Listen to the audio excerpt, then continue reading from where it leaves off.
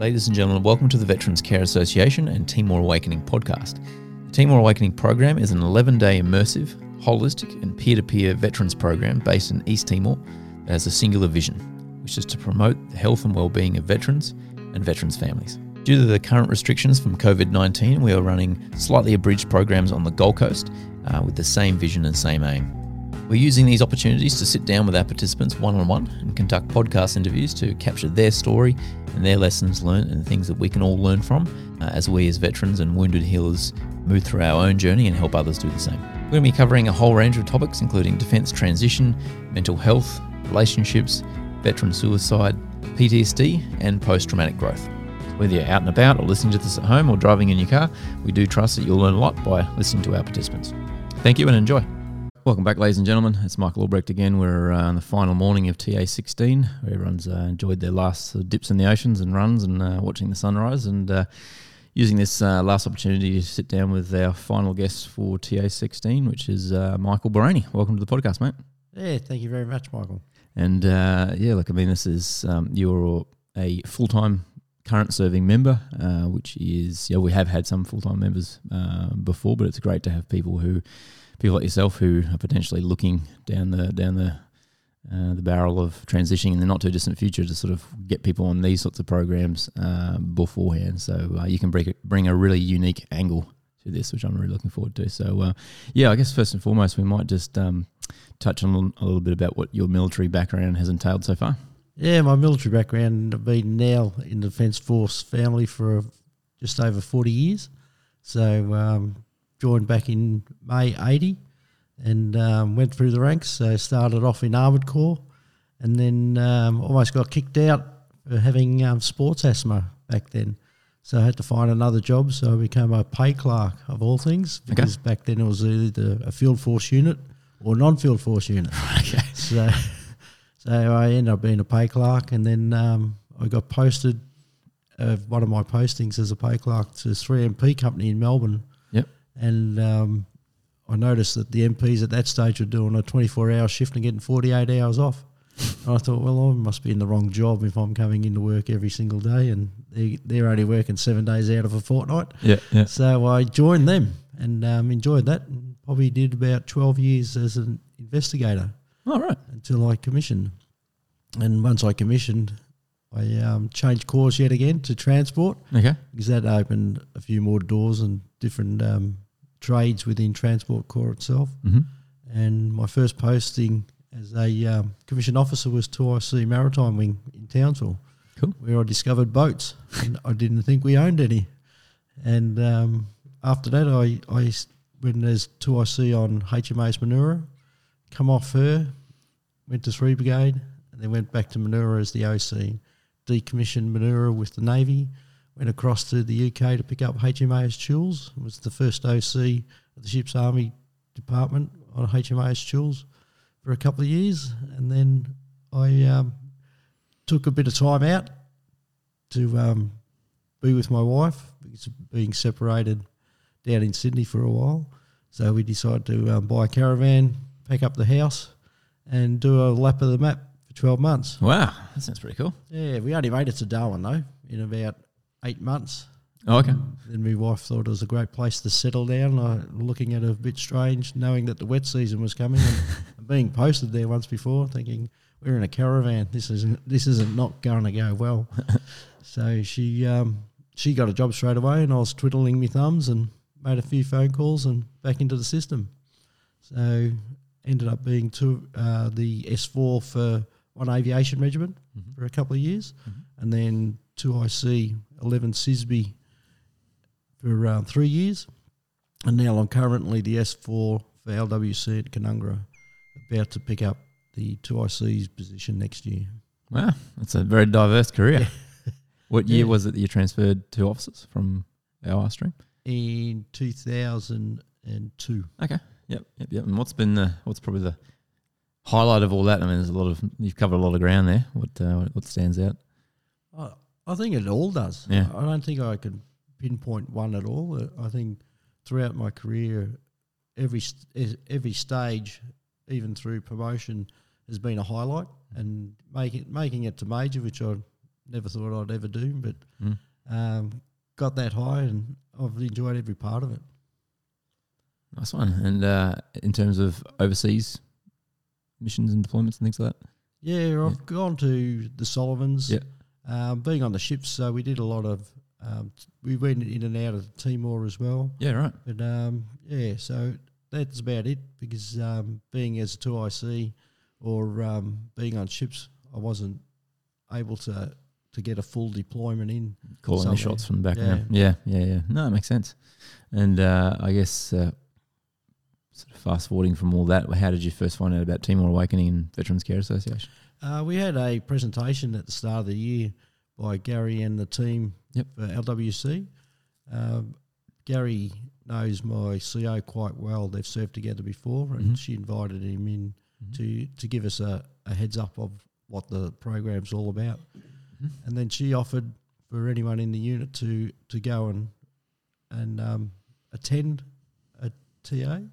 So I put my hand up along with the Padre, and the boss was quite welcoming to give us the time off to attend. Excellent. How cool is that? Yeah, it's fantastic. Nice one. And what's been your experience so far on the program? I come on with the presumption that I was here just to observe how the program ran, so I could give feedback to current serving members to say this is a great program, or what they actually offer in the program itself. And then I discovered whilst on the program that I was probably bluffing myself, that I actually had issues that haven't been uncovered before. And so I was quite grateful that come out, and now I've worked on it and I can see a way forward. Well, it takes a lot of guts to see that and admit that and to state it, so I thank you for that. Anything in particular that you're comfortable sharing that sort of stands out, that sort of has been awakened a bit? Well, I think it was my relationship. I haven't been communicating quite well at all at home, and I'm on to my third marriage, and this one wasn't looking too shiny either towards the end. And I discovered that I was probably the best actor in the world, as in putting on my uniform every day, and it's like that Superman cape that you put it on, you're untouchable basically. You're quite familiar with your surroundings, you're quite familiar with what the system is. But when I take that off, I didn't know how to communicate with people. Gotcha. Because unless they were defence personnel, I couldn't talk to them, because I just believed that they didn't understand the military system. And my wife not being a military person, I started to, get angry and shut her down, not talk to her at all. But I always thought it was their problem. I didn't believe it was my problem at all. And until now, that I found that it's not actually them. They're actually beautiful people, and I was the one shutting them down. And that whole thing is, well, thanks for that. I mean, that's again takes a lot of vulnerability and guts to sort of identify that, and also to share it. I guess everything you said there about being an actor and putting on the masks and the Superman, that's the product of the military, right? Like you as a leader have to put on a certain demeanor so that you command the respect of the people, and you can't show your vulnerabilities, because then there's a risk people won't respect you. Like that's, I guess, the other side of it. That is a unfortunate but inevitable byproduct of the military system at times, given the paradigm that we're currently in. Oh, definitely. Yep. Yeah, you can't show that vulnerability to anyone, and I think that's your upbringing too. I suppose if you're my age, that throughout being a child as well, you're always told, just brush things off and keep going. Don't talk about things. Same with any injuries. You don't go to the doctor straight away. You try to fix it yourself before you go seeking some help. We're all backyard doctors and psychologists at the end of the day, aren't we? Certainly are. Yeah, the whole culture of, never show your vulnerabilities, never show yourself you're upset. I mean, there's a lot of aspects of being in the military, I think. Yes, they serve a purpose. Like if we go to war, you need a rigid and non-negotiable chain of command. You need people who follow orders without questioning them. You need the ability to put aside your feelings to achieve the mission, all those sorts of things. I sense at times that we do hide behind that. I think if you're in battle and the bullets are flying, Definitely. or you're in training to instill these principles in the first place, yes. Definitely. When you're in man management or lady management, or you're dealing with other softer skills, when the time is right to do that, I think people avoid that and use the party line of, well, that's not what it's like in the military because we're training for war. And I think that's a bit of a cop-out at times, personally. Yeah, it definitely is. I mean, don't get me wrong, I can give all the advice perfectly to my soldiers on what they should be seeking if they got the problems, but I never identified that I actually had the problem. So that was the awakening that I've had. Wow, that's inspirational. And I think there's some similarities with that with all of us, because myself and the other group facilitators, peer mentors, we come down and we're here to serve and set up the program and run the program day to day. But there's a revelation and another layer of awareness for us every single time. We're all wounded healers. We've all got our own stuff going on. None of us are perfect, far from it. But it's just about chipping away one layer at a time. It's actually, you're correct. It's actually having the thought to actually put up your hand and say there is a problem. If you identify it, then you have to do something about it. Otherwise, it is your fault. Yeah. It's no one else's but yours. I think you're sitting in a position to have a really unique insight, and that's that you have come to this program. You saw the presentation, you're still serving, and you would have had no doubt, I imagine, some reservations about how this could look on your career, or what if people find out, or something like that. And I imagine if anyone's listening to this who's in your situation, who hasn't put their hand up, is probably thinking the same thing. So how did you process that? Definitely. I mean, I felt that regardless of whether this affected my career or not, something had to be done. Right. Otherwise, I would have lost another wife. Okay. So in the end, as I said, if you don't put up your hand once you realise something, then you're really not that strong at all. You have to identify that and then ask for the help, because you can't fix that yourself. Yep. So, and this program has shown that and assisted me greatly to move forward now and start the conversation with my wife. Excellent. Love it. And in terms that you mentioned before, a few things about transition. I don't know where you are personally. Obviously, that's an individual choice. You may or may not be thinking of getting out of defence. I'd rather you tell me that than the other way around. But what's sort of your thought on the transition journey? What's available? How it's currently being managed, and all that piece?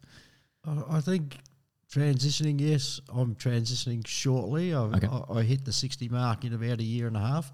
Okay. So that's the mark in the sand that they stipulate is your notional retirement age. Okay, yep. So we'll see how that pans out. However, seeing the transition seminars themselves that we offer in the Defence Force at the moment, great idea, and been working for years now.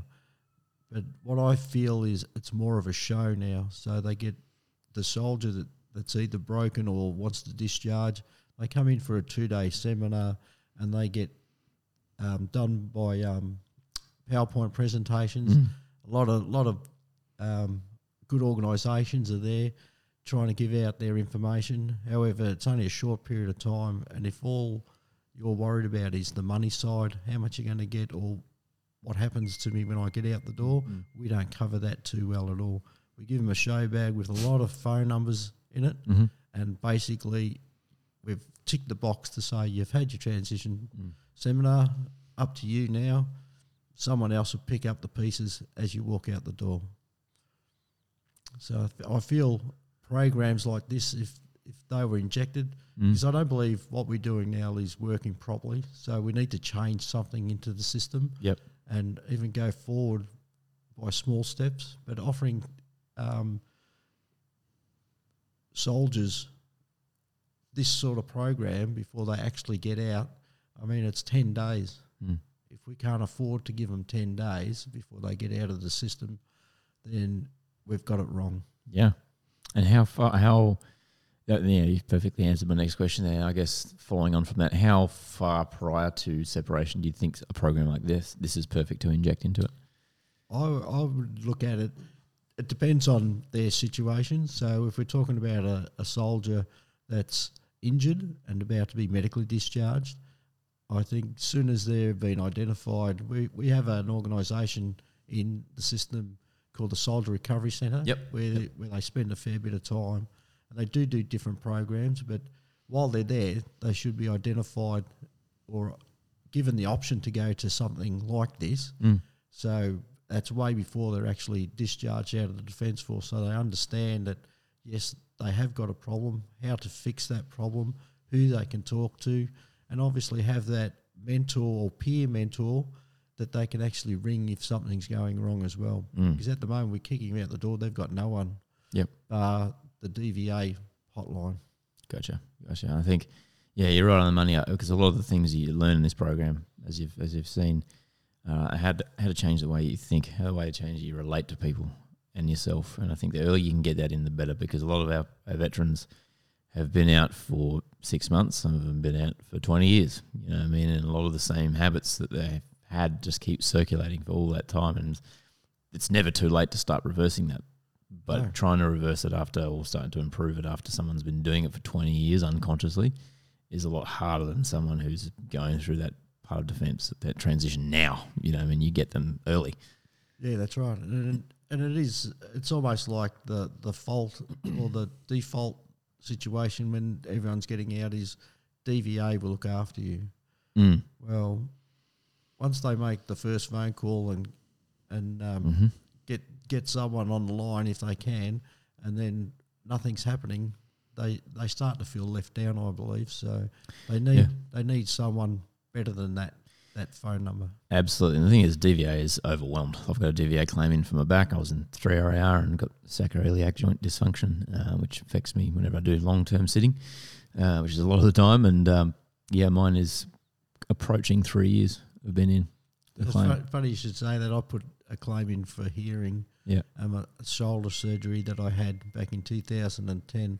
I put that in October last year, and you don't even get a message back or anything back from DVA to say, yep, we've got it, we'll process it in due course. You don't get anything at all. So all you do is sit back and wait for either someone to contact you or not. 100%. And I actually, while I was on here, I actually got a text message just saying that someone will be contacting me within the next week to see what they can do for me while they process my claim. Well, that claim's almost 12 months old. So imagine if I was out of the system waiting for that claim to go through and thinking I've been told all the way along that DVA is going to look after me, and then suddenly I've been sitting out there with no support at all until they ring you. Yep, and there's multiple hang-ups along the way. Like sometimes the delay is also getting a doctor to sign off on it, especially if your condition is hard to diagnose. Mine is an example of that. Like if it doesn't show up on scans, if there's nothing palpable that you can look at, it could be a real nightmare. And I had to wait 6 months just to get a doctor to sign off and say that it was right. Unfortunately, the doctor I was originally seeing who diagnosed it passed away, and so there's a whole range of things that can delay this. So the sooner you can get these things started, the better, and the more support networks you can have while that's taking place, the better, because if you're relying on that, you could be waiting a while. That's right. A lot of soldiers won't know any different. Don't get me wrong, I'm not having a go at DVA. No, not am I. There's a great purpose for them, and they do a great job. It's just the staffing, I suppose, just lets that great job down at this stage.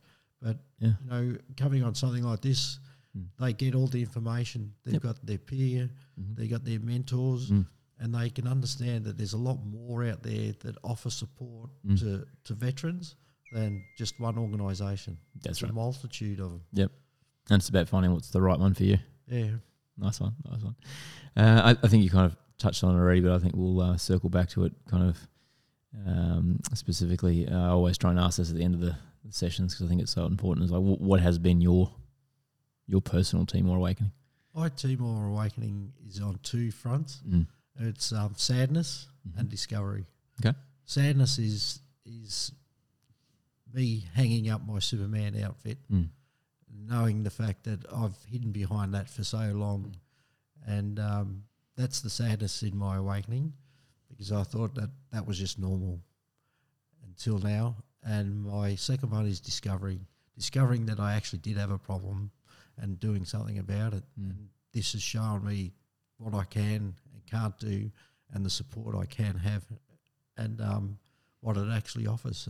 It's absolutely fantastic. Oh, man, I've said it before, but I'll say it again. Like, I really honour you for coming on the program.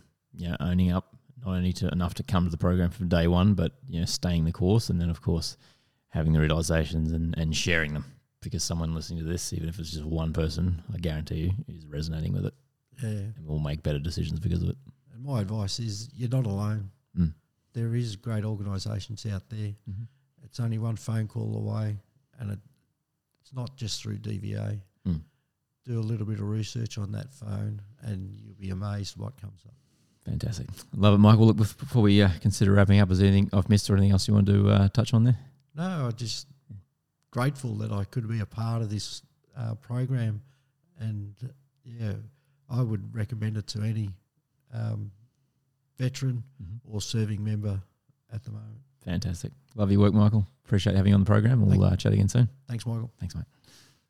Thank you for listening to our podcast. We trust it's been valuable. If you've got any comments or questions, feel free to reach out to us at support@veteranscare.com.au. And we do encourage you to share this podcast with anyone you feel really needs to hear it, and keep a lookout for our next episode. Thank you.